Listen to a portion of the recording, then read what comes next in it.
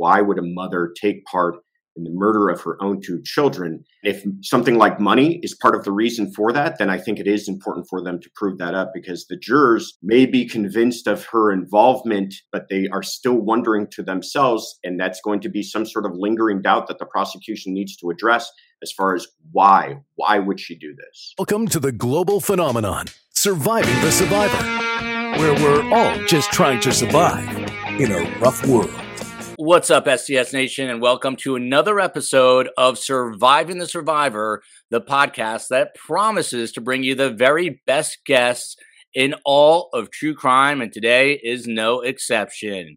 Week 3 of the Vallow Daybell trial began a day late today after a death in the family of one of the prosecutors, an unfortunate set of circumstances, but it does happen with trials, and week 3 kicked off today.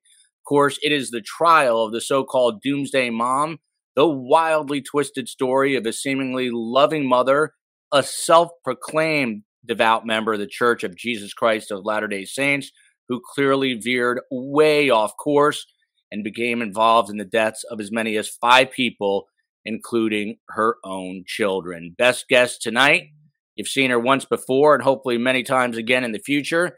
She is the great Ann Bremner, a trial attorney and one of the nation's most recognized legal analysts.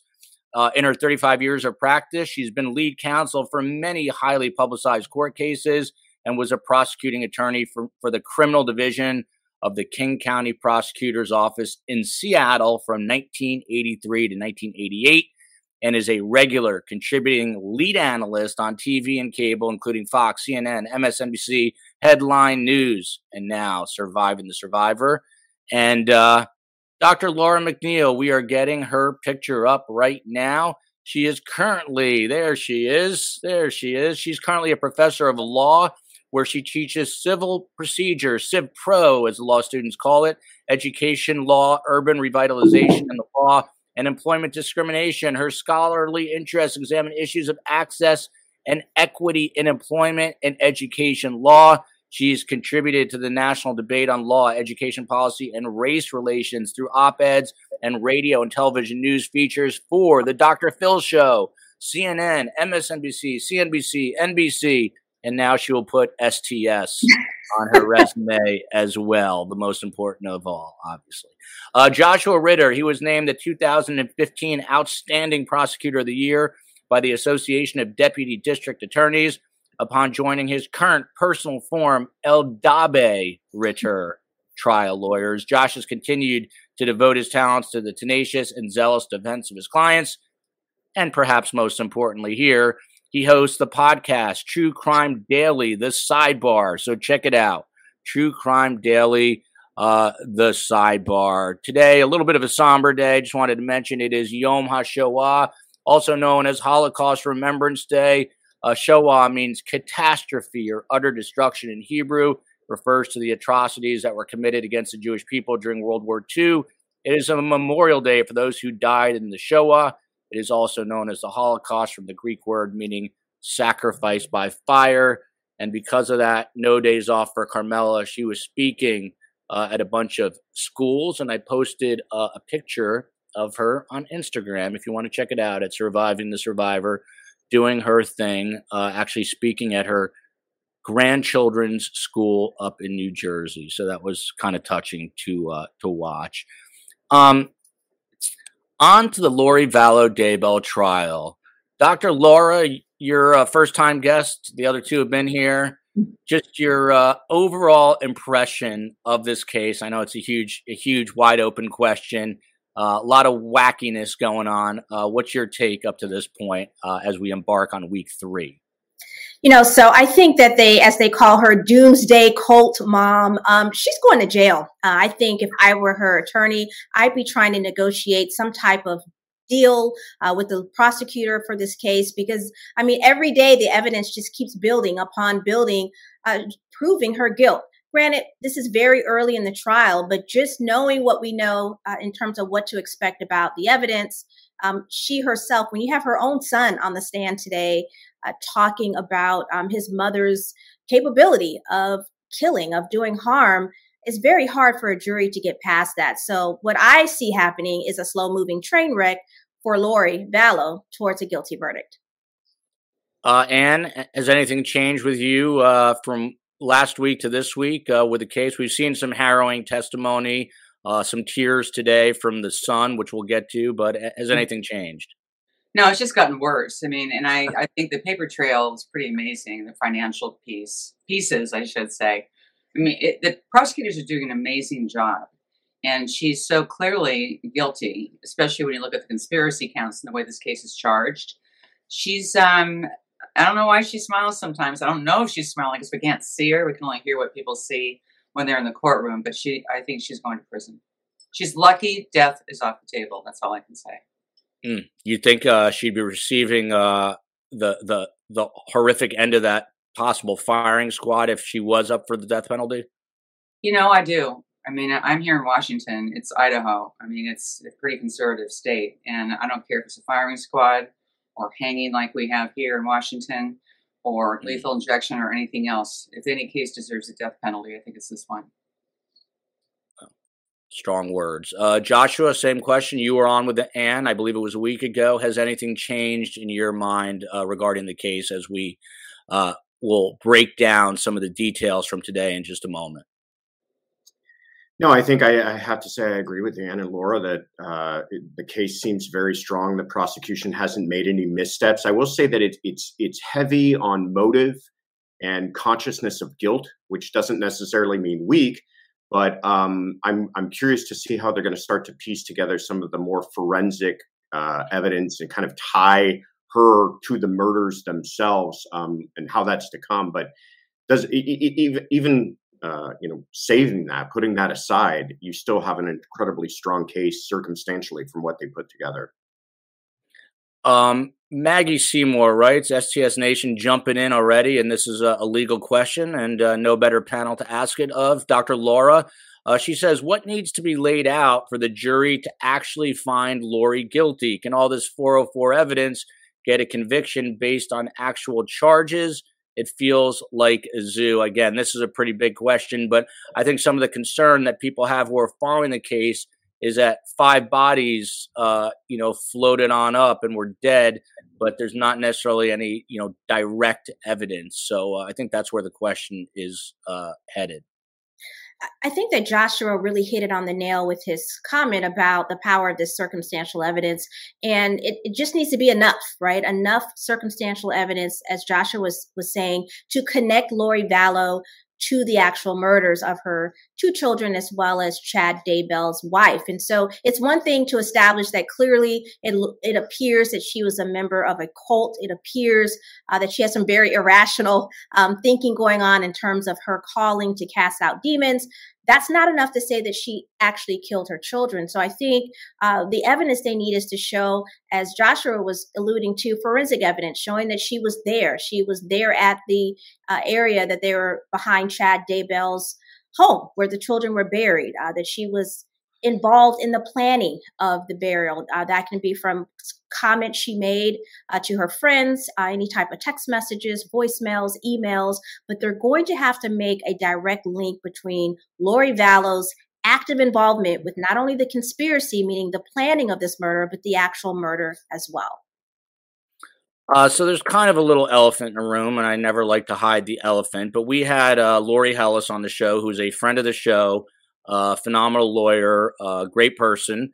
And Good Grandma writes, and there's people tweeting about this, which is why I wanted to bring it up, but I saw Lori Hellis got kicked out for recording in the courtroom. I can tell you she was not recording in the courtroom, and I spoke with Lori Hellis, and Lori is not ready to talk publicly yet, but she said she will come on the show and address it.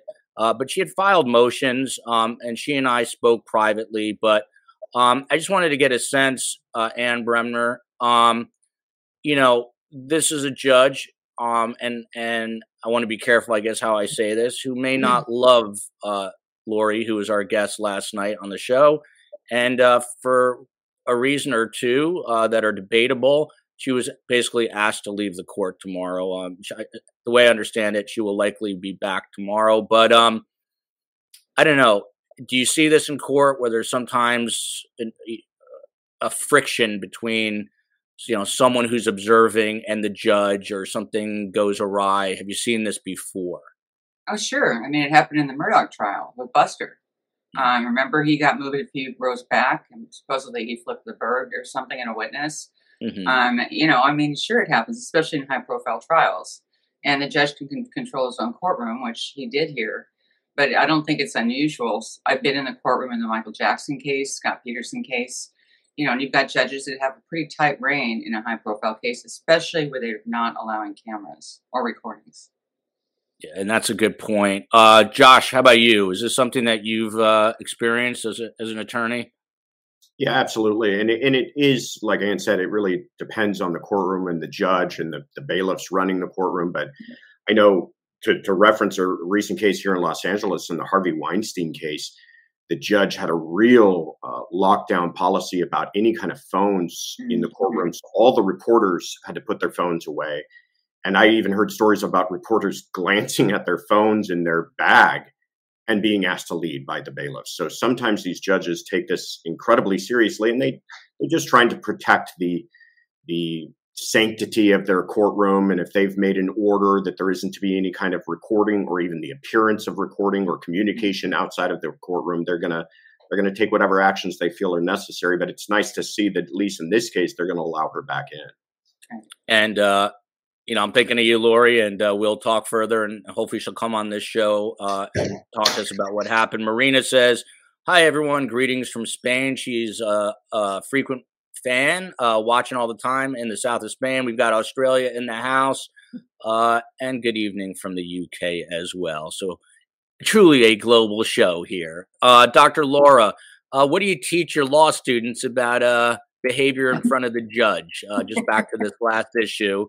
Is there a tried and true formula? Every judge is different. How do you know how to read a judge, or the courtroom for that matter?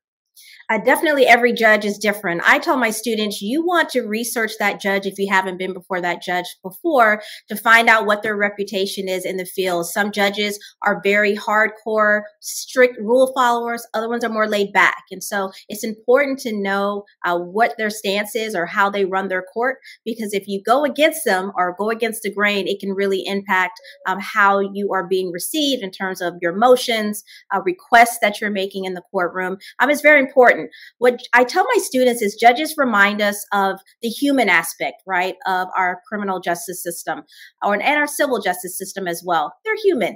You don't want to essentially piss a judge off, to be quite frank with you. And you want to make sure that you are following however their courtroom protocol etiquette is important. So I always say, make sure you know going in what that judge is known for and how not to push their buttons. Teacher Terry writes, looking forward to hearing Ann Bremner's comments. And you're in luck, because Ann Bremner is sitting right in front of you. And our fan is here. Teresa's watching from Ireland, who's also, she's a frequent flyer. So hello, Ireland. Ann, this is a question, sort of my title for the show today. And that is, have the jurors already made up their mind? It's the beginning of week 3. By the way, Lori Hellis went on the record yesterday to say that this is supposed to be an 8-week trial. She says she will be surprised if it lasts an additional 2 weeks, which would make it a 5-week trial. It's moving at a very swift pace. But to that point, do you think jurors have already decided, for the most part, which way they will go in that deliberation room? Well, first, hello to Ireland. I met great law students at Trinity there in Ireland. I love Dublin, love Ireland. I think that I think they have. And my brother and I wrote a book. It's called Justice in the Age of Judgment. And we talk exactly about that. Confirmation bias.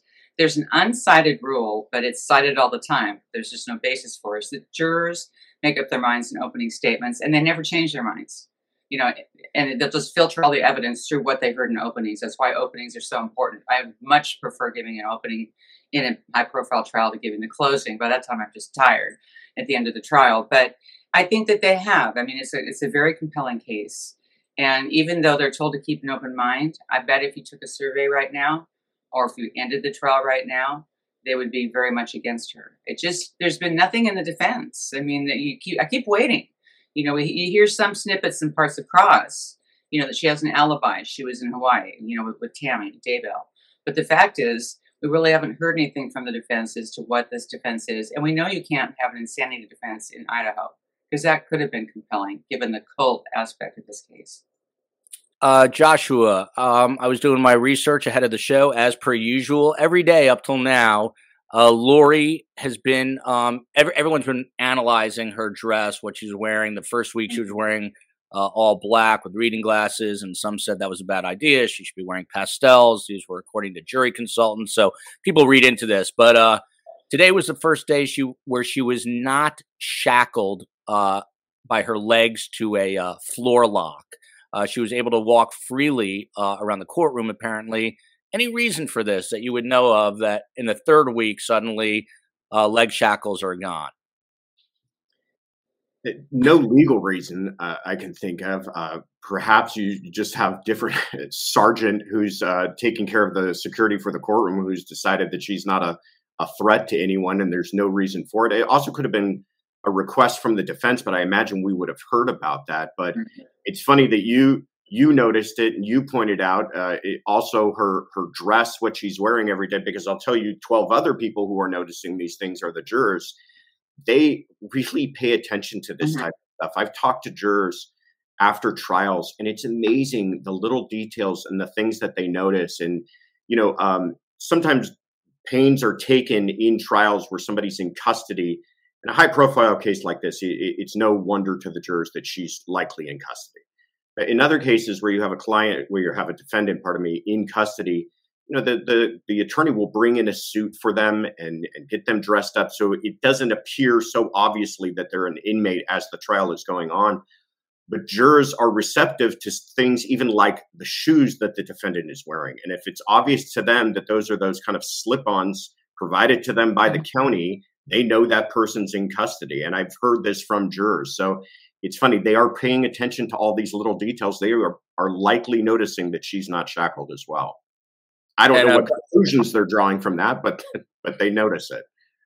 And Dr. Laura, what do you, since you're the professor here, what do you tell your law students about, the presentation of the defendant? How important is that in a courtroom because everyone is watching?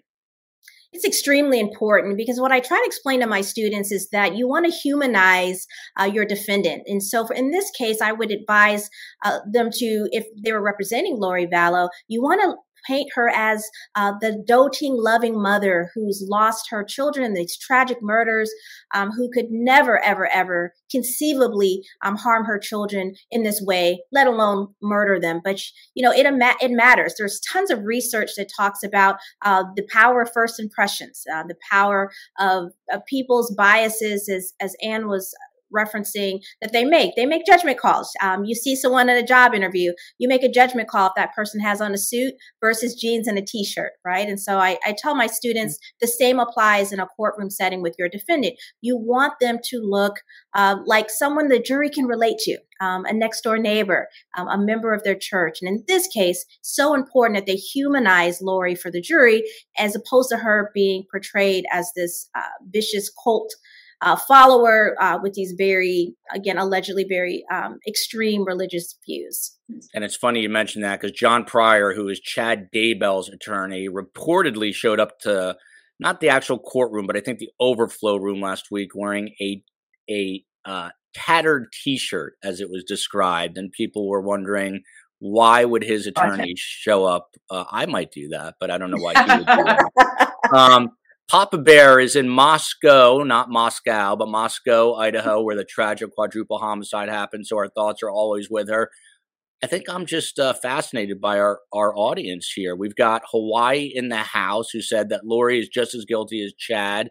And then we've got Scotland, Wales, and southeastern Idaho, and then Memphis. So we've got all our bases covered, and JM echoing the sentiments of Ann Bremner here, saying the prosecution is doing a fabulous job of case building.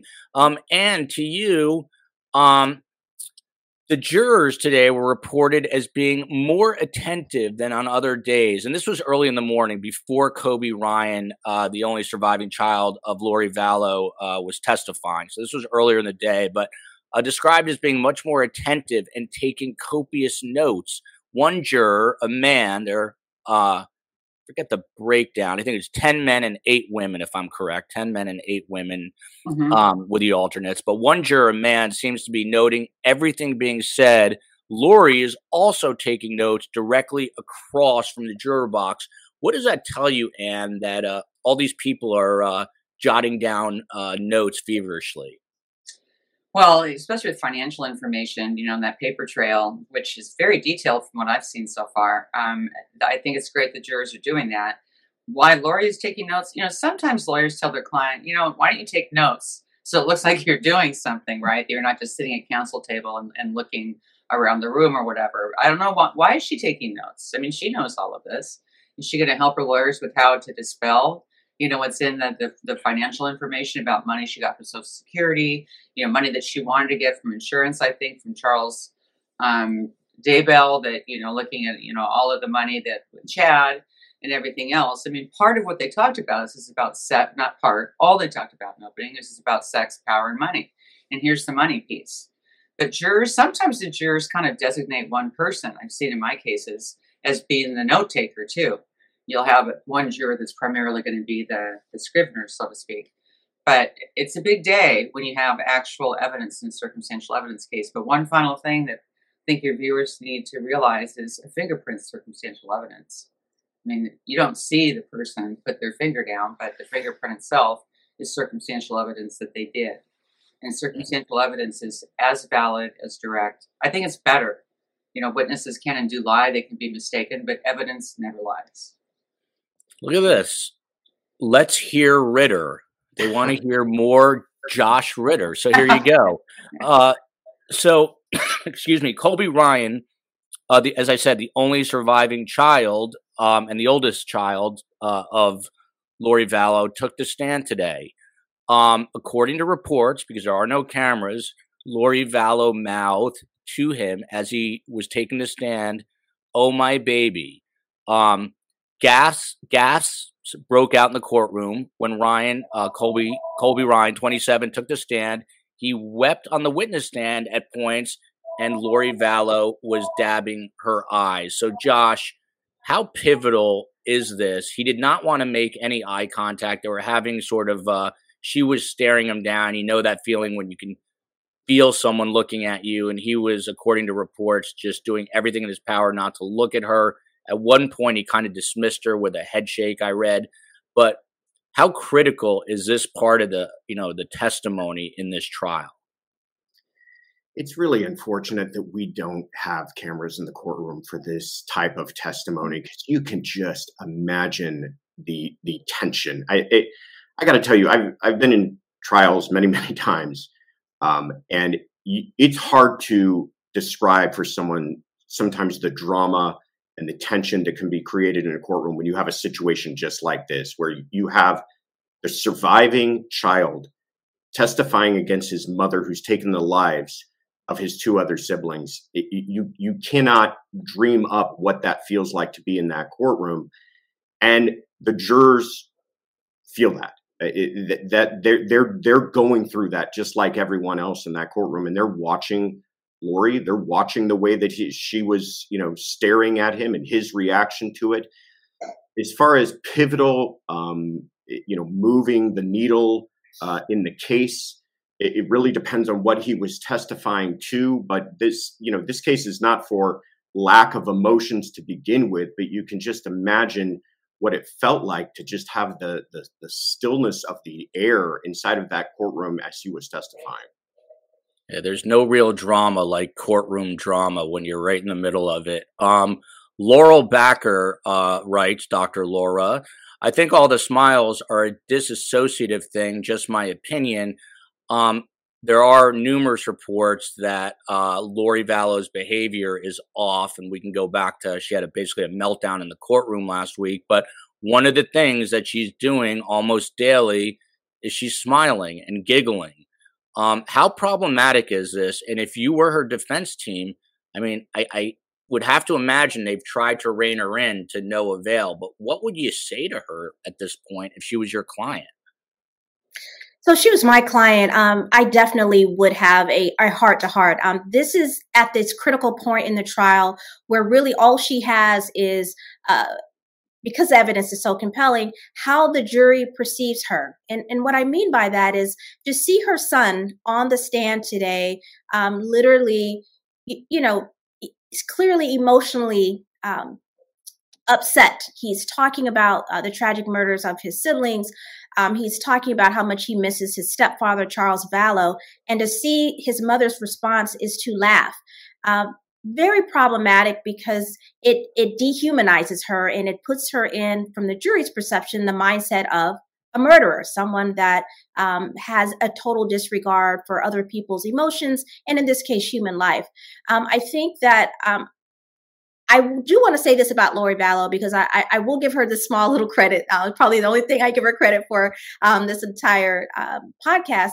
But she did, for the first time, show some emotion. She did cry today when her son stated that she thought she was a good mom, and when he was talking about how much he missed his stepfather. So I think that was a pivotal moment for Lori, and I would tell her, to be quite frank, you need to have more pivotal moments. You need to show raw emotion. You need to show that you are disturbed by the death of your children, that you are concerned. You need to look human.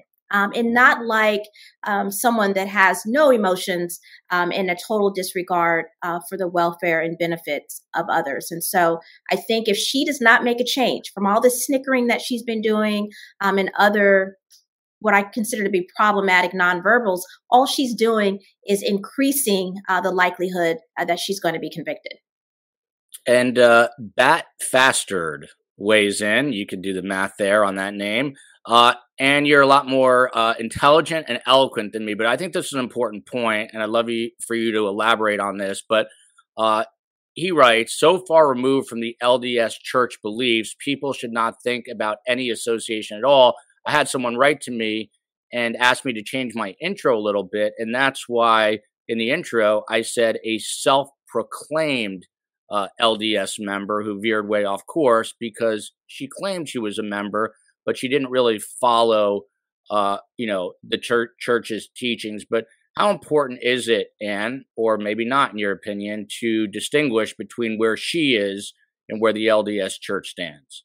I think it's huge. And of course, you've got a large population of LDS in parts of Idaho and of course in Utah. And, they are so far off. She was raised LDS, but they're so far off. They're simply a cult, of basically the two of them, calling people zombies and thinking they need to be set on fire, to release darkness in them, etc. And you've got a trail of bodies. So I think it's hugely important, and I think the case I was just talking about earlier before we went on the air was out of Utah, where all the folks in the case were LDS, but then some were fallen LDS, and against the church. And there's some books about this. John Krakauer has one called Under the Banner of Heaven. So clearly, this is not the LDS church. It's not the Church of Latter-day Saints. And to make that very clear, because this is all, criminal and a cult. Josh, I don't know if you have the answer to this, but by the way, STS Nation is on fire tonight. Very good legal questions flowing in here, which makes my job a lot easier. So thank you. Miss Wee Lassie writes, if the trial goes ahead for Charles Vallow's death, could they bring in the death penalty for that if she gets charged with this present case? Thanks. Josh, obviously that would be in Arizona. As far as I know, there is the death penalty. What's the law on that? Could she be tried in a death penalty case for his death? If they do have the death penalty in Arizona, absolutely. I mean, that's a separate crime. She's on trial for a separate crime in a separate jurisdiction, and they're allowed to make their own determination. Now, the question would be, would there be any potential difficulties on appeal or arguments that her team could make based upon the decision that the judge made in Idaho and the reason for that? It wasn't entirely just a legal decision that he made, but he made some sort of determination, at least my understanding was, about her mental health. And if you have one judge saying, based upon this person's mental health, the fact that she's had a doubt declared against her by her defense team, not once, but twice before trial even started. You're dealing with a person in a very precarious mental health situation. Is that going to place the judge in Arizona in a bit of a corner to make an independent decision? The answer to that, I don't know. I mean, I think the answer would be he or she can make an independent decision, but I think that her defense team would have at least some footing to say, listen, another jurisdiction, I realize it's another jurisdiction, doesn't hold any kind of dominion over this court, but they have called into question her mental health, and maybe that's a reason to not hold her responsible for that highest penalty in that state. I guess time will tell on that one. JXPX9, complicated name. Sounds like an AI bot here. Andy, does anyone think that Chad Daybell and Lori Vallow actually believe this quote unquote mission of theirs had good, holy intentions, or just a mask to manipulate and get what they wanted? Lawyers are sort of psychologists. They're like hairstylists. You go and you tell them your problems. Same thing with a lawyer, right? So not that dissimilar. So what do you make of this comment / question? That's a great question. I mean, it could be one or the other. I mean, did they really believe it? Wouldn't they have to believe it to do what they did? On the other hand, they had certain goals that they were meeting, right? And so they didn't need to believe anything, and they wanted to get to where they were, and they used that as a ruse, basically with all these kind of crazy ideas to get where they needed to be. And it was ruthless. It's just really unbelievable. But Lori seems to have had a lot of these ideas before she met Chad. And then it was a match made in heaven or made in hell, as the case may be. Well put. So I have kind of a more general timeline of what happened today, and then some more specific. So let's start with the more general. Obviously, we talked about Lori, at least appearing human by saying, "Oh, my baby," when she saw her son, Colby Ryan. Colby had to identify pictures of his two late siblings, JJ Vallow and Tylee Ryan. He spoke to them shortly before her 17th birthday in the fall of 2019. Ryan then told the jury that on July 11th, 2019, Lori told him that her fourth husband, Charles Vallow, had died of a heart attack. We know he was shot in what was described as a self-defense. It wasn't until he went to his mother's Phoenix area home that evening that his uncle Alex Cox, of course, who shot Charles Vallow, told him a different story. Dr. Laura, to you, I mean, she's perpetuating a lie, and the jurors are hearing this. How problematic is that in terms of coming back to bite her in the behind when the state, reveals all of that? I think it's very problematic because she has a credibility issue. And when you have a credibility issue, again, I'm assuming that they're not going to make the poor decision and have her testify. But when you have a credibility issue, then what it says to the jury is, well, if she's lying about this, meaning how her husband died to her own son, then what else is she lying about? What else is she not being credible about in terms of her account that she was, again, allegedly in Hawaii, that's her alibi, and that she was not involved in any way with this murder. So really, it hurts her extensively. And that's a tactic that any prosecutor is going to use. You want to compromise, expose the lack of credibility of that particular defendant, because again, it helps put them in a space for the jury of being untruthful and again, capable of doing a murder as we saw in this particular case. So credibility is a central issue that you want to attack to the greatest extent possible for a defendant. And that's what's happening with Lori. By the way, Bat Fastard, I see, says he lives 2 miles from the crime scene, I think in Rexburg, Idaho. So I'm sorry to hear that, but nice to have you visiting with us here. Josh, back to you. And Ann just mentioned this. I mean, opening statements for the state was this is about power, sex, and money. First question, how critically important is it for the state to then back all that up? That's question number 2. And it came up today, which is why I ask. And they asked Colby Ryan about this. And Colby Ryan says they were, quote unquote, out of money. The family was out of money. So again, how important is all this financial evidence and testimony as we move forward with the state saying it was partly about money?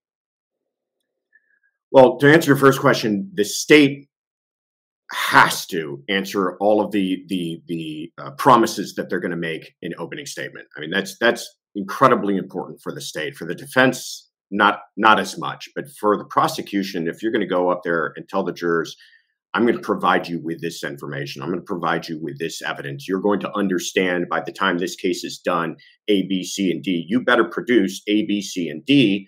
Or one, the defense is going to exploit that and say, look at how they didn't follow through. They're the ones with the burden. They didn't meet their burden even of what they promised to you. And jurors will remember things like that. But it's also important because this case, one of the biggest problems, ironically, with this case is the question that I think jurors naturally and all of us came into this asking ourselves is how and why would someone do something this heinous and horrible? Why in the world would someone take the lives of their own children? And so providing a reason, we talk again and again on these types of shows about how the prosecution doesn't have to prove motive. But in a case like this, that is such a huge question to understand why would a mother take part in the murder of her own two children? And if something like money is part of the reason for that, then I think it is important for them to prove that up, because the jurors may be convinced of her involvement, but they are still wondering to themselves, and that's going to be some sort of lingering doubt that the prosecution needs to address as far as why would she do this? Another great point. Papa Bear, Moscow, question. Dr. Laura, I'll let you take this one. Is it true Lori's defense team doesn't plan to put on any defense witnesses and instead will only do a closing statement? I've heard that as well. Obviously, we don't know exactly what the defense is going to do, but how common is it in a case like this, of this magnitude, for the defense to just rest without calling witnesses? I don't think it's common. I understand that litigation strategy if they move forward, but at the very least, they should try to put up some witnesses that can speak to Lori's credibility, that can speak to her as a loving mother of her two children, JJ and Tylee. I believe I pronounced the name correctly, but it's important to show her in a different light.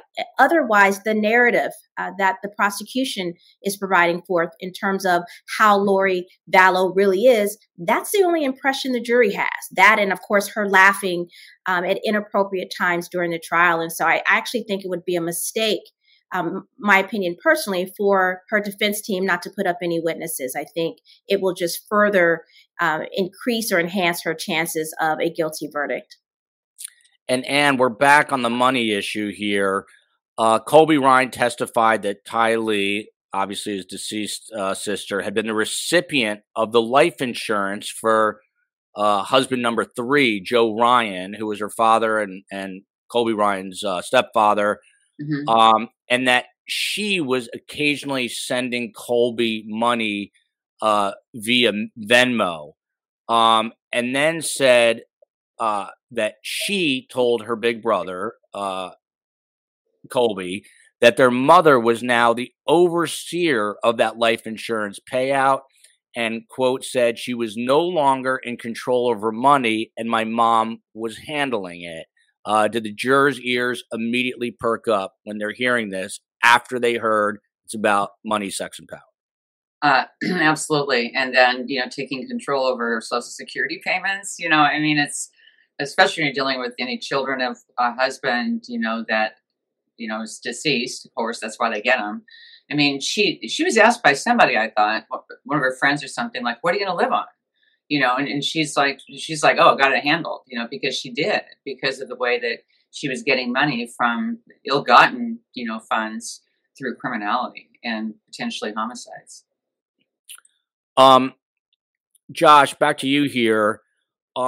They were texting back and forth, and that is Colby and his mother, Lori. And this was after the children went missing. And I'll get into a little more detail about it in just a moment. But he said, and I quote, this is on the stand today, Colby, texts I was receiving back were in a different language than she had used, meaning Tylee. And that Lori, said that she intended to remarry but would not say to whom. She had moved from her Phoenix area home to a new location that she would not specify. And he goes on, Colby, to say, she told me she was moving somewhere cold and it was dangerous for her to tell anybody where she was. The crazy and the deception is starting to add up here.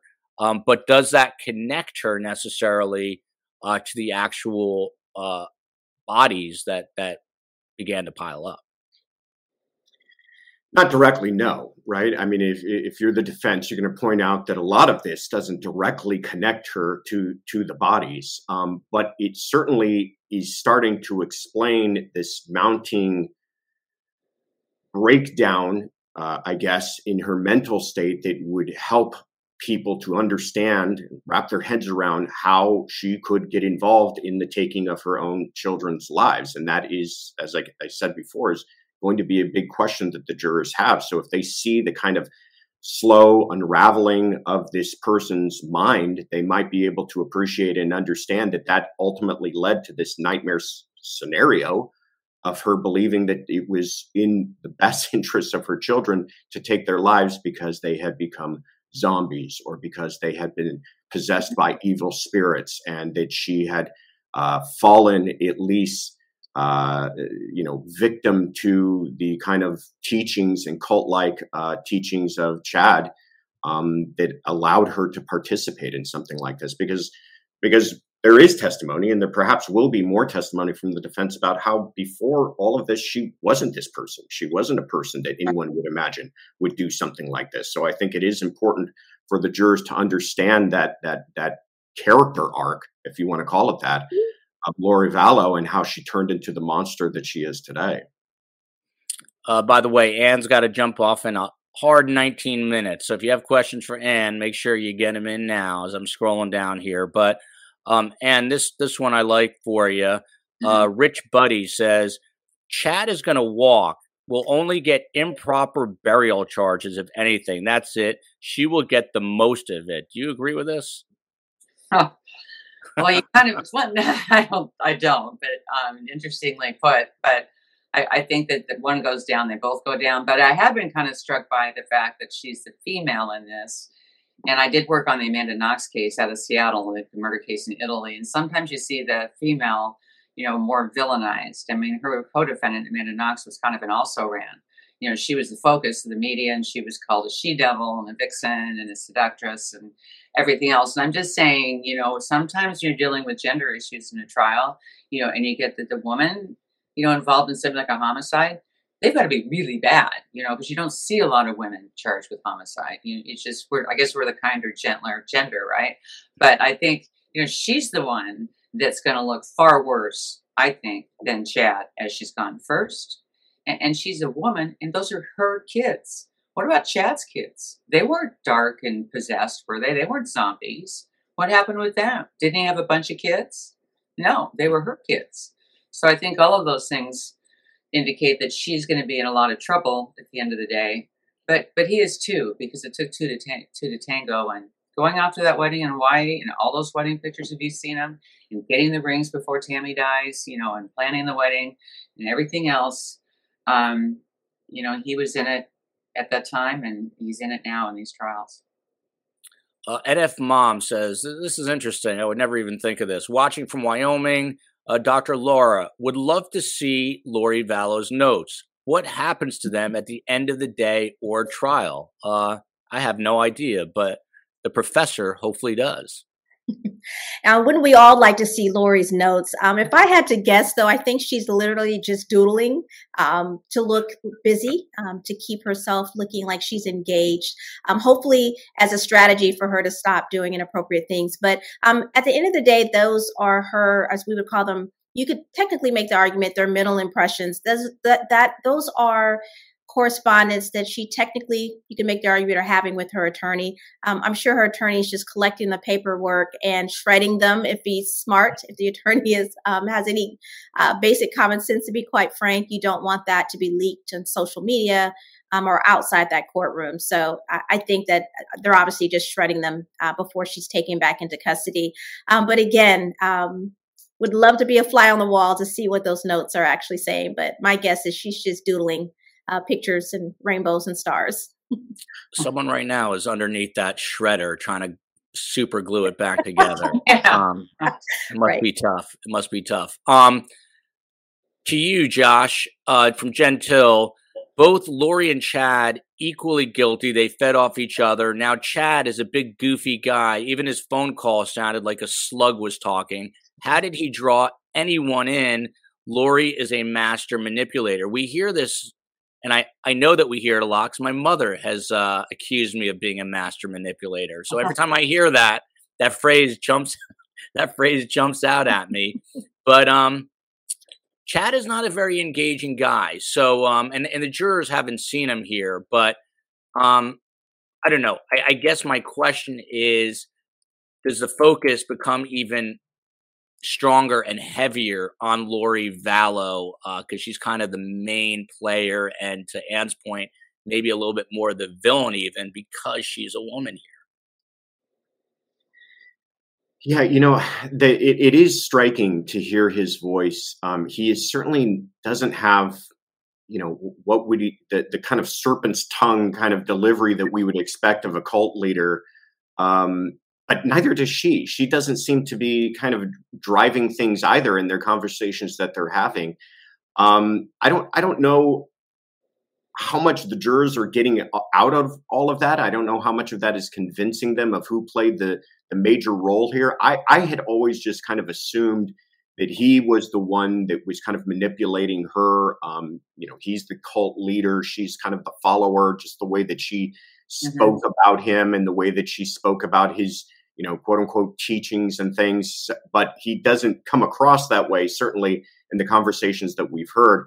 But I'll tell you, this is really interesting evidence to the jurors and I'm glad we kind of started to talk about some of these conversations that they had, the recordings and text messages, because jurors, in my experience, really, they love to hear from the defendant. And whether that's the defendant taking the stand, which oftentimes won't happen, and I doubt that we'll see in this case, or it's the defendant in an interview with police, or it's the defendant on a jailhouse phone call, that is so impactful to them because they're most curious as to how does this person respond to all of this? What is their answer for all of this?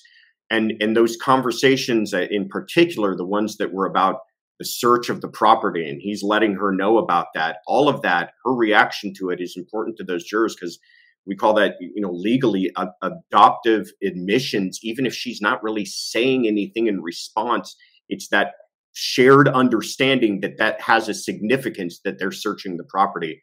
And that's going to stand out in the jurors' minds, I believe. Michelle, who's watching us in South Africa, writes, I would also need to take notes. By the way, she's an attorney there, considering all the weirdness in this case. Followed by this from Ramona. Charles Manson didn't directly kill, but directed others to do so. Yeah. And Shelby Indiana Jones, he loved his siblings so much. It's always important when dealing in true crime to realize these are true victims. And these are the siblings. And he had every right to be emotional. We're going to go on to some of the details as Josh just alluded to and talked about. But one quick question, Ann, because I'm so intrigued by this. And I think I asked you last time, but what in the world do you think was really going on between Alex Cox and Lori Vallow, brother and sister? Because it was definitely weird. Very weird. And didn't he believe some of what she believed? I mean, yeah. I'm glad you brought up Charles Manson because when you look at all the Manson girls, that they all shared kind of crazy thoughts. He was not a killer in that case, but he sure directed the girls and they all supported him. Never when they went to trial. But I think that that's a very weird relationship. And the fact that he would Charles, for Charles coming at him with a baseball bat when they're trying to get the kids off to school one morning, and then Lori has like no emotion. It's like so weird. And you think, you know what? Boy, she put him up to that, right? And then he tells his wife, "Oh, they're going to make me the fall guy." He buys into their weirdness and some of the stuff they're talking about, and then he ends up dead. Very strange relationship. I mean, I don't know if that whole family was strange. I did watch the Sins of the Mother documentary twice, just to get a feel for what was going on there. How could these things go so awry? And I think I told you before, my dad's a psychiatrist and so is my brother. So maybe I'm always trying to figure these things out. But it's just so bizarre, and her brother would basically go kill her husband, for what? That's a strong bond. And yeah, my mother's a therapist. My father was a psychiatrist, and I'm very intrigued by this stuff. My mother described it as an incestuous relationship that may or may not have involved sex. That's how my mother described it. But it was he would do anything for her to a disturbing degree. Yeah. So there's that. Now, your mother's right. Your mothers are always right. I'll let her know. So, Dr. Laura, to you, there was a jail call that was played today in the courtroom after Lori's arrest, after the kids' bodies are discovered. And the call is played from the beginning. The judge stopped it. They had a sidebar about whether to play it. And Judge Boyce said, "We can play this." And Colby Ryan says to his mother, and I quote here, "I have prayed for you in my worst moments. I have prayed for my siblings who you swore to me were okay. I thought I could trust you. I thought that you were a completely different person." And she responds, "You've known me your whole life." And he barks back, "I don't know a murderous mother." The impact of that on a jury of Lori's peers. I think that was devastating for those jurors to hear a son who's lost his two siblings, who he really feels is at the hands of his mother. And I think the jury probably was more alarmed by Lori's other response. She said, and I'm paraphrasing, "You can judge me, Colby, all day long. The whole world can judge me." So just the lack of compassion and empathy, seeing her son in distress on that stand, really shows her ability to disconnect from a sense of humanity, to be quite honest. So I think it was very impactful for that jury to hear her son, her only surviving child, essentially state how he feels, which is that she's responsible for the murder of his siblings. And he thought she was a loving, doting mother, but her actions show her she was something very, very different and cynical. And just veering off for 1 second from El Verbena, this is an assault on true mental health sufferers. I get a lot of emails and comments saying, differentiating between mental health and being crazy effectively, and that they're not one and the same. Being that your brother's a psychiatrist, what's your take on this? Well, I agree. I mean, and so many people are talking about mental health these days, which I think is great. The stigma should not be there. With mental health, it's just like having diabetes or anything else. I mean, basically, you have a condition that is usually treatable, and it's something where there shouldn't be any kind of stigma attached. That's a lot different than saying people are dark and zombies and we should kill them. And I mean, that's just like night and day. That's not a mental health issue. That's a criminal issue. And maybe there was an insanity defense there somewhere, but she can't do it in Idaho. I mean, she ended up in the worst place for her kind of, potential defense, frankly. I mean, she could bring that defense a lot of other places, but not in Idaho. And Anne, I just wanted to get your take on that, because that really reverberated with me when Lori says to Colby, "You've known me your whole life," and he snaps back, "I don't know a murderous mother." Right. A sort of a mic drop moment in the courtroom. What's the impact of that one phrase? It's just huge. And if I were the prosecutor, I would repeat it as much as I could and make it the centerpiece of my closing, along with the trilogy they used. Everyone loves trilogies: sex, power, and money. Josh, to you, I don't want anyone accusing me of you not speaking enough, so I've got to be careful of this. Colby says to his mother, and this is a quote, and it's a little lengthy, so bear with me. He says, "It kills me to watch you take." This is the jailhouse recording, by the way. "It kills me to watch you take the victim's route and say this shouldn't have happened to you when you're telling me that Chad Daybell came into your life and all of a sudden everything changes. And I'm talking about my spirit feels this. I prayed. I trusted you. I gave you every chance I could past my own limitations of a human being. I pushed back all of everything to try and get to you to help my own mother. You lied to me specifically to me more times than I can count about this. To know that they're gone," meaning the children, "and you knew, and my phone's being texted by my little sister who's not even alive, my little brother who's the sweetest little kid ever. You tell me this is God's will for my whole family, including my stepfather, to be dead. After everything that you tried to tell me, you can tell me right now that Jesus Christ, the Savior of the world, is on your side. You can tell me that with all the conviction of your heart, that Jesus Christ is on your side right now, please." And Lori responds, "I can tell you that." This is heavy stuff here. I mean, this is like inside, in not inside baseball, but inside the Vallow family, inside Lori's mind, inside Colby's mind. How much will this penetrate the jurors, you think? I think tremendously. I mean, that kind of catharsis, I think, is shared by the jurors themselves. How dare you try to play the victim in all of this when you've taken the lives of my two siblings? The other striking thing about it is, where's her saying, I didn't do this. Right. I had nothing to do with this.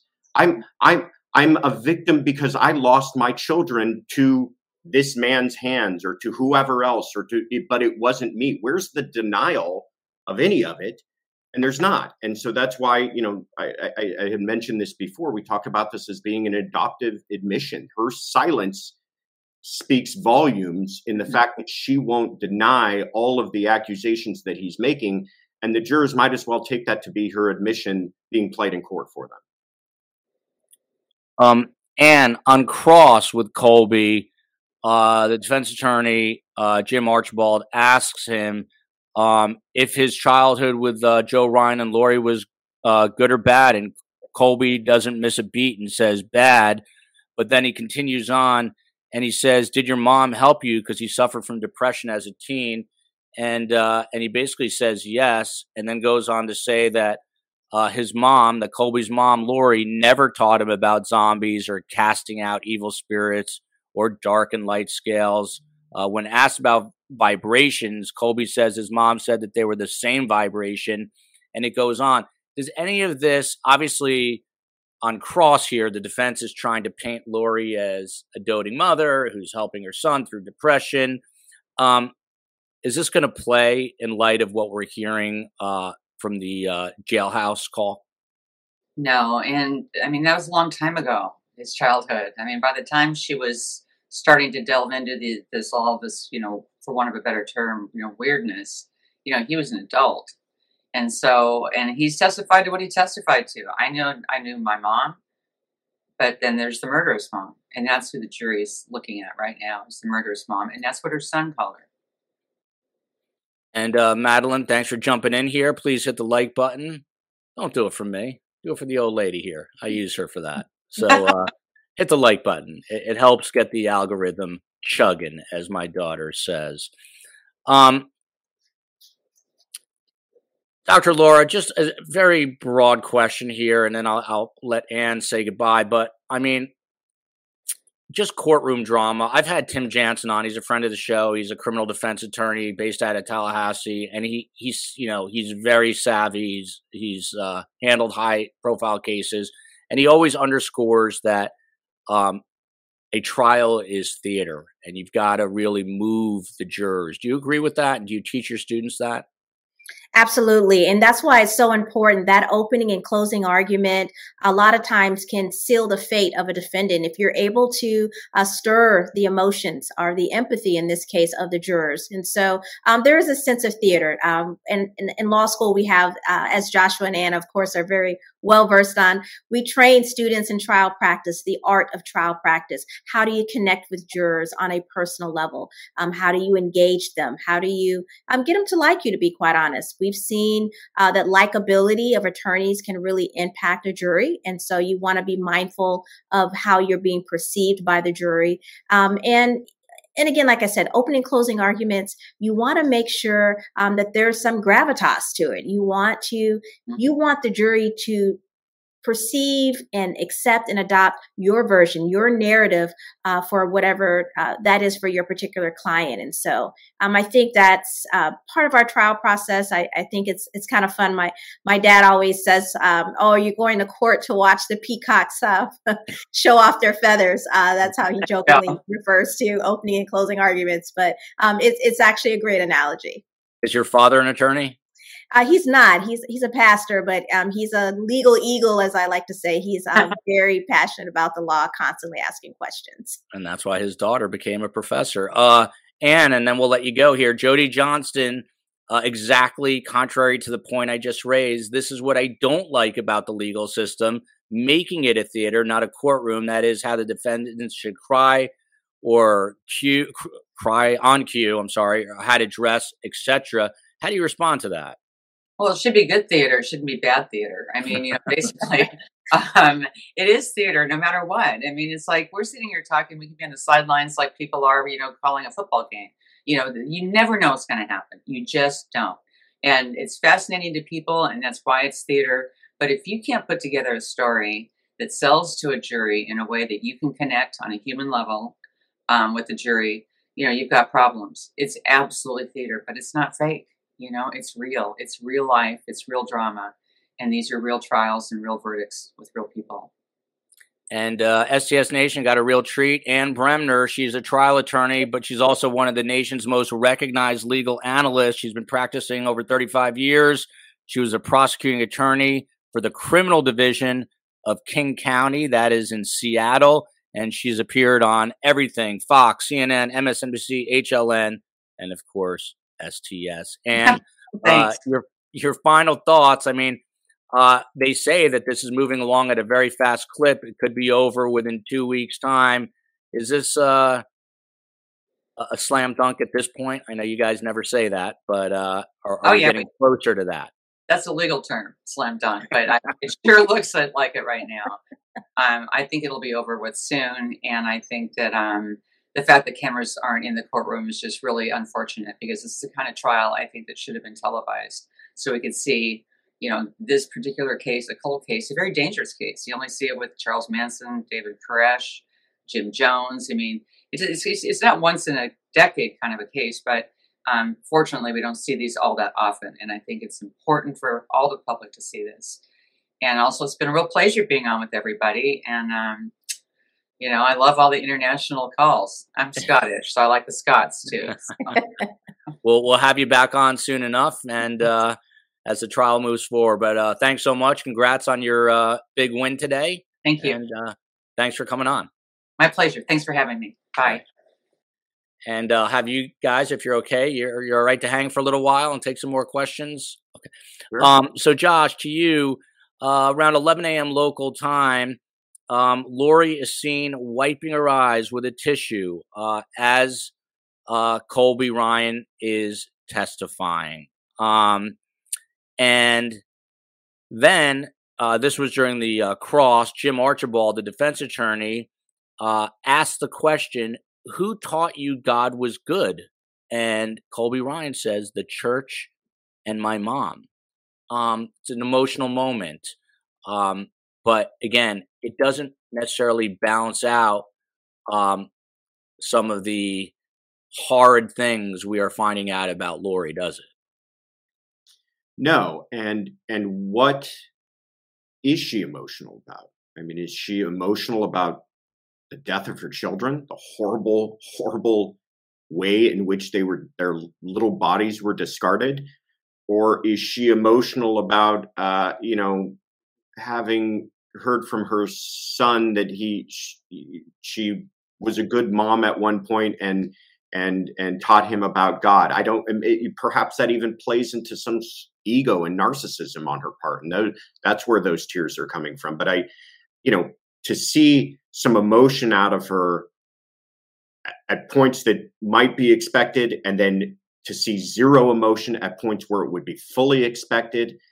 Again, the jurors are paying attention to this type of stuff. I mean, they really are. The last comment was about that this shouldn't be theater, and I agree to some extent. It shouldn't be make believe. It shouldn't be all performative, but it is theater in the sense that the audience are jurors, and they're watching this all play out in front of them, and they're taking note of things like emotional reactions and things like that. So it doesn't move the needle as far as, guilt or not guilty. I don't know, but they're certainly paying attention and wondering to themselves, what is it that caused this woman to cry here at this moment and not at others? And Josh, you always hear amongst lawyers, it only takes one when speaking of the jurors. So when you're hearing these moments of what seems like kind of genuine, love between a mother and son, as a defense attorney, does it worry you? Do you start to think, I should say for the state, does it worry you that you've got to come back with something even stronger to potentially draw that one juror who's kind of falling for this moment of gentleness to come back and draw that one juror back onto your side? Do you think about that when you're a prosecutor? And you were a prosecutor of the year, so you would know. Absolutely, you think about it. I think it's a consideration that lots of prosecutors have in lots of cases, but probably not so much in this one, because this case is so devastating from an emotional perspective to the defense, because we're talking about the death of children, and because we're talking about the death of children at the hands of their own mother, and because of the way in which they were treated in the last moments of their lives and the way that those bodies were recovered. I don't think there is any concern on the prosecution's part of whether or not they've got the emotional control of that courtroom. Chico's mummy, who's a friend of the show and weighs in often, Dr. Laura, to you, and this is a very important facet of this trial, I think. And she writes, she didn't kill them, Alex did, which many people agree about. They need to show that she put him up to it. How critical is that, actually, to link Lori to Alex, which we haven't seen that thread all the way through yet? Yeah, I think it's very critical especially for the conspiracy to commit murder charge, because they need to be able to demonstrate that she was the puppeteer. She was the individual behind the scenes that was essentially driving the car that led to the brutal murder of her two children. So I think that's going to be a challenge for the prosecution to make that link. But obviously they feel very confident based on the evidence, again, which we're assuming is going to continue to be circumstantial evidence, will make a direct link through communications with Alex. Again, whether they're text messages, emails, phone calls, conversations that perhaps other people overheard, but they have to make that link for that conspiracy charge in terms of the murder of her children. So I think that based on what we've seen thus far, they will be able to make that connection, but it'll be interesting to see how they put the pieces to the puzzle together. Josh, Lindy writes, if Lori is found not guilty in the murders of her children, and that's always a possibility, although Ann Bremner seemed to think it was as close to a slam dunk as possible, can they get her on other charges like child neglect? The short answer to that is yes. The probably bigger question, though, is would that appear as to be a complete loss for the prosecution and a miscarriage of justice? And I think they would think so. I mean, this case is about the deaths of those children, and not to forget about Chad's wife. So you don't go into a murder trial of this magnitude with the idea that you've got the safety net of child neglect waiting in the wings. You go into this as the prosecution with the idea that you want to hold somebody responsible for these horrible, horrible crimes. Cheryl McKay writes, Dr. Laura, to you, could a smoking gun be fingerprints on the duct tape? We found out in the evidence here that JJ was duct taped. If there's a fingerprint potentially from Lori Vallow, which we don't know when we would find that out, it hasn't been determined yet, but hypothetically, a fingerprint comes back and that evidence is brought into play, that's pretty much a done deal, right? I would say absolutely. That would be the smoking gun in the case. It reminds me of the O.J. Simpson trial when they, had the dramatic moment. If the glove doesn't fit, you must acquit, right? Same concept. That would be, in my point, the pivotal moment in the trial where they would be able to make a very close link, obviously, that Lori Vallow not only was there, but she actively participated in the murder of her son, JJ, in terms of covering his mouth with the duct tape. So that would be a huge win for the prosecution. And that's when, although we normally don't say slam dunk, but it would be an absolute slam dunk at that point. And Dr. Law, right back to you with Gerald here.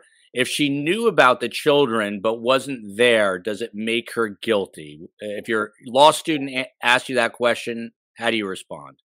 Absolutely not. Simply because she knew about the children doesn't make her guilty. What would make her guilty is actively being involved in the murder of those children, whether that is orchestrating it in a conspiracy to commit murder or actively committing the murder herself. But you still have to make that connection. There are a lot of bad moms, unfortunately, out there, but it doesn't necessarily mean that she, again, that's what the prosecution needs to prove, that she was actively involved in either the planning or the actual committing of these murders. And just for the record, my mother is not one of the bad ones. She's one of the great ones. I know you're I know you're listening, Mom. I know you're listening. 9:55 in the morning, Josh. The state asked Colby Ryan about the day that Charles Vallow died. And Colby Ryan says that Lori called him at work and said Charles died of a heart attack. Well, we know that that's not true. Colby says he went home. Tylee greeted him. Alex was sitting on the couch watching TV and had a bandage on his head. Colby asked Alex what happened. Alex said he had been hit with a bat and then he shot Charles. That night, he said Lori's demeanor was calm. I mean, this is just all of this is just so insane and just hard to fathom and process. What must it be? I mean, are the jurors saying to themselves, what the hell is going on here? Josh? Yeah, I think they are, like all of us. I mean, I've thought that if we could throw it back to the Murdaugh case too, the amount of dead bodies in these people's lives is staggering. If I had one instance of somebody dying under suspicious circumstances in my life, that would be a pretty remarkable thing. And there's just a trail of people who've died under suspicious circumstances in the lives of Lori Vallow. And that's why I threw it back to the Murdaughs as well, that, we just keep on hearing about these people that die under suspicious circumstances. And yes, I think the jurors are thinking to themselves, what did you say? What the hell is going on here? I think they're absolutely thinking to themselves, what the hell is going on here? Because we keep on hearing about people ending up dead. And that is not what I know from the way that I live my life. I'm saying this is the jurors saying this to themselves. All these jurors, I got to assume that the vast majority of them have gone through their lives and not experienced, even a fraction of what they're hearing play out in court. Sean Beecher says, irony. This is kind of funny. Lori and Chad are the demonic zombies. Maybe that is true. Dr. Laura, to you, from Bavesh, what happens if Chad at his later trial blames everything on Lori, which, by the way, we had, and if you didn't see it, we had the director of Sins of Our Mother, Skye Borgman, on yesterday, and she thinks that Chad very well may turn on Lori. And if you didn't catch the episode, it's interesting, and check it out. But what happens if Chad at his later trial blames everything on Lori, but that information is not available now? Would Lori's sentence, if any, be reviewed later by the court? Interesting question. Yeah, so absolutely not. If she's convicted of this murder, I mean, she could try through the appeals process to say, sorry, what am I saying? Appeals process. I apologize. Once she's convicted of murder, that conviction is going to stand unless she's able to appeal based on a procedural error of some sort within the case. But really, if the prosecutor thought that was indeed the case, they would have probably struck a deal with Lori, and or with Chad, to be quite honest. But they are convinced that both of them were actively involved in the murders of these children, and that's why they're holding both of them accountable with separate trials. So I don't think it would make a difference at all if he tries to blame Lori, because again, one of the charges that's really important to remember is conspiracy. So even if Lori was the one hypothetically that actually murdered her children, they still can establish that Chad Daybell was actively involved in that conspiracy. He helped plan it. He was involved. And so they both will be held accountable by the law. Josh, 9:57 this morning, local time in Boise, Lori tells Colby that she was not getting Charles' life insurance, and goes on, a few weeks after Charles died, Colby Ryan said his mom told him that she wasn't receiving any life insurance money. Colby says he spoke with his mom monthly or every other month about their finances. Lori often told them they were out of money. This is obviously that part of the trifecta of money, sex, and power. But again, money is an issue. Talking about running out of money. And when people run out of money, they get desperate, and people do desperate things when they're in those situations. Is this where the jury starts to piece things together? If A plus B equals C, they start doing the math on all this. Yeah, absolutely. I mean, if they're not putting it all together with kind of her, extremist doomsday views about, the children were full of evil and this was for the best thing for them. If they're not buying into the whole idea that this was just all about her and Chad getting together and having a life beyond all of them, then money certainly could provide that motive that the jurors can hang their hat on. And it, the prosecution maybe laid it out that way in their opening to kind of give this three-headed beast, as it were, of motivation, because it isn't clear that there is one reason why it all took place. And the jurors don't need to agree on that fact. They don't need to go back there and have unanimous decision that the reason these murders were committed were because of X. They just need to all agree that the murders were committed for, and they don't even need to have a reason, quite frankly, just to hold her responsible for it. But it's as long as they all believe that for whatever reason she committed the murders, then they can come to a unanimous decision. And Josh, right back at you. So Zulema Pasnanis is, and I never know if I'm saying her last name right. She was Alex Cox's wife, and they were married 2 weeks before he died of quote unquote natural causes, which some people question. She was on the stand earlier in the day and said some strange things, which she said the other day. She said that Chad and Lori made others feel special and powerful, including Alex. They told Alex he was the angel who had come to Saul before he became Paul, and he was the one who spoke to him and made him blind so he would mend his ways and become a follower of Jesus Christ. It goes on and on and on. Zulema says Alex quit his job and moved to Rexburg after Chad and Lori told him to do so. He left behind his belongings in Arizona. Chad and Lori told him the only reason he came to Earth at this time, his sole purpose was to protect Lori. Is this a case, because this was a cross, I believe, by the defense, where the defense is trying to pin this subtly onto Alex? I know that's been one of the theories from the get-go, that's what the defense is trying to do. They're going to have to provide somebody to the jurors. They're going to have to, they can't just finish this trial without providing the jurors with some alternate boogeyman, some alternate person to blame this all on. And maybe this is their way of trying to weave that into the cross-examination that they'll further try to exploit when they do their closing arguments. But,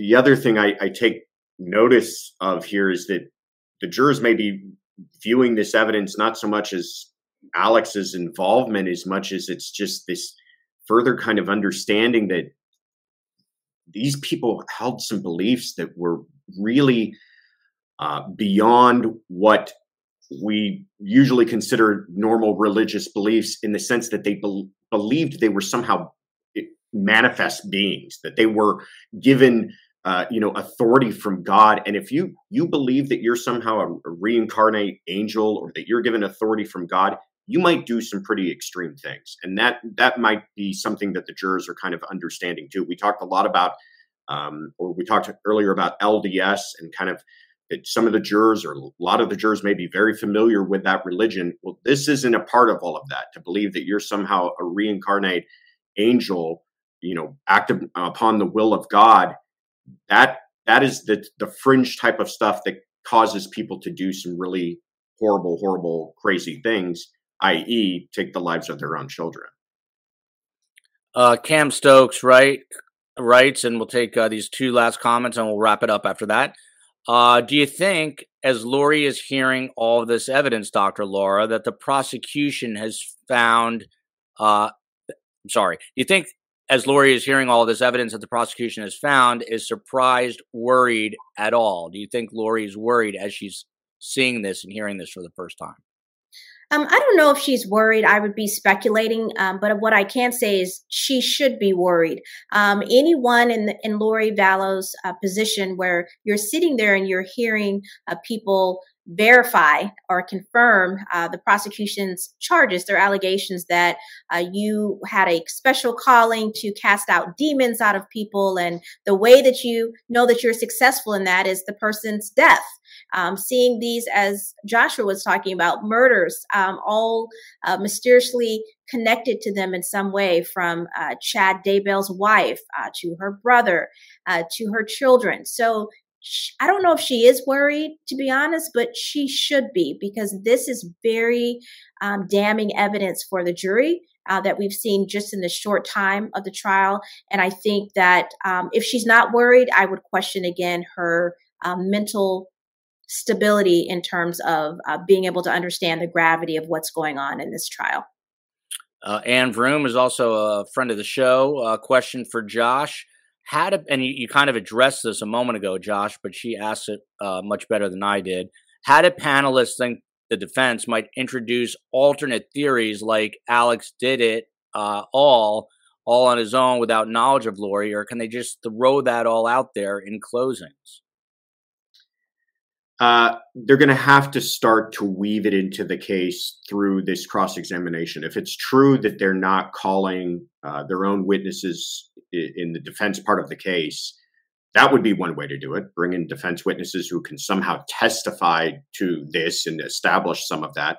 Or they can weave it into the cross-examination. But to answer the second part of that, no, they can't just lay it all out there in closing argument without something to attach it to in trial. And there's a couple of reasons for that. One, the jurors won't buy it. The jurors will hold them accountable if they're just going to start picking theories wholly out of cloth at the end of trial with nothing to base it on. And two, the prosecution's going to stand up and say, this is all based on, none of this is based on what was presented in court, and the judge will shut it all down. So they have to have some basis, some foundation, and then they can extrapolate on that. They can expound on that. They can make their arguments. That's what closing argument is for. But you have to at least plant those seeds somewhere in the trial in order to try to exploit that at the end. Dr. Laura McNeil, it was her first time on STS, and hopefully not the last. Hopefully it'll be the first of many. She's currently a professor of law, where she teaches Civ Pro education law, urban revitalization and the law. The list goes on. She's contributed to the national debate on law, education policy, and race relations, both through op-eds and radio and television news features for places like the Dr. Phil Show, CNN, MSNBC, CBS, NBC, And now, of course, you got to add STS. The most important one. Dr. Laura, it was great to have you on. What are your final thoughts about all this? Where do you think we head? And by the way, Adi Martinez says, great guests. That's what makes STS, are people like Dr. Laura and Joshua Ritter. So your final thoughts today.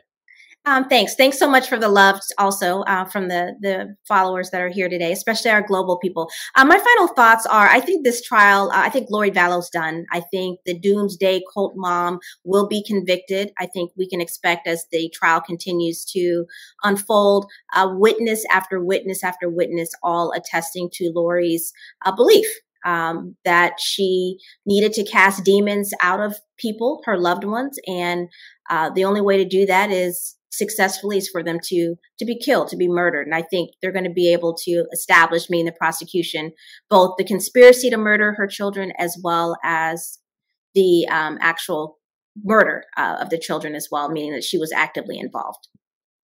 And Patty Barnett could very well be a juror. She's a regular person, just like us. And she says, Colby won my heart. So maybe the jurors are thinking the exact same thing today, followed by Christina, who says, my heart broke for Colby. Joshua Ritter, he was named the 2015 Outstanding Prosecutor of the Year by the Association of Deputy District Attorneys upon joining his current personal injury firm, Daybell Ritter. Am I saying it right this time? Yes, Daybell? thank you. Yeah. There you go. Josh has continued to devote his talents to the tenacious and zealous defense of his clients.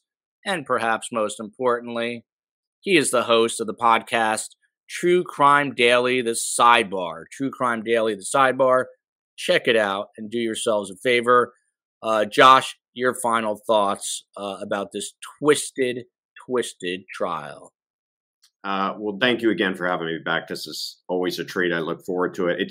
It's really nice to have these conversations too that aren't kind of quick sound bites, but like a long form conversation where you really can kind of dig into these issues. So I enjoy it. Thank you. I hope you will have me back again. I enjoy my time here. Thank you. See, we're not just a TikTok, Twitter world. No, we are in a long format. The most successful podcaster in the world, who I'm coming for, is Joe Rogan, and his podcasts are 3 hours long. So people can listen and enjoy listening. We do have an attention span. Yeah. People do. It gives you faith in humanity, and no better people than STS Nation. So thank you, guys. Exactly. Go ahead, Josh. I talked at the beginning about how this case has played out as really being heavy on motivation and consciousness of guilt. And I think that's true, but that doesn't mean that it's not a solid case. I don't mean to make it sound like the case by the prosecution is not going to secure a conviction. And I feel that that's the way we're headed unless something truly dramatic happens. And so I don't know what the defense has to pull out of their back pocket, but if it's simply going to be resting upon their own cross-examination and closing argument, I think that this case may be the Lori's fate may be sealed on this thing. That seems to be the consensus today. Quick programming note. Tomorrow night, we're trying to get together a panel of an attorney and some psychologists to weigh in on the mental health of Lori Vallow. Thursday, we are doing a 5 p.m. live Eastern show. We have the state attorney from Palm Beach County, Dave Arenberg, who is frequently on TV. It is the 1-year anniversary of Charlie Adelson being arrested in a case that dates back to 2014 of Dan Markell, who was a Harvard-trained law professor, like Dr. Laura McNeil, who was gunned down in his driveway by a pair of hitmen. And the family is still living their lives, who are, many people believe, behind all this. The ex-brother-in-law is waiting to go on trial. So we have Dave Arenberg on that, along with John Singer and Tim Jansen, who's a Tallahassee criminal defense attorney. And then Friday, 12:30 p.m. Eastern time, it is your True Crime Phil with Detective Phil Waters and Scott Duffy. Until then, thank you, guys. We'll see you next time. Love you, America.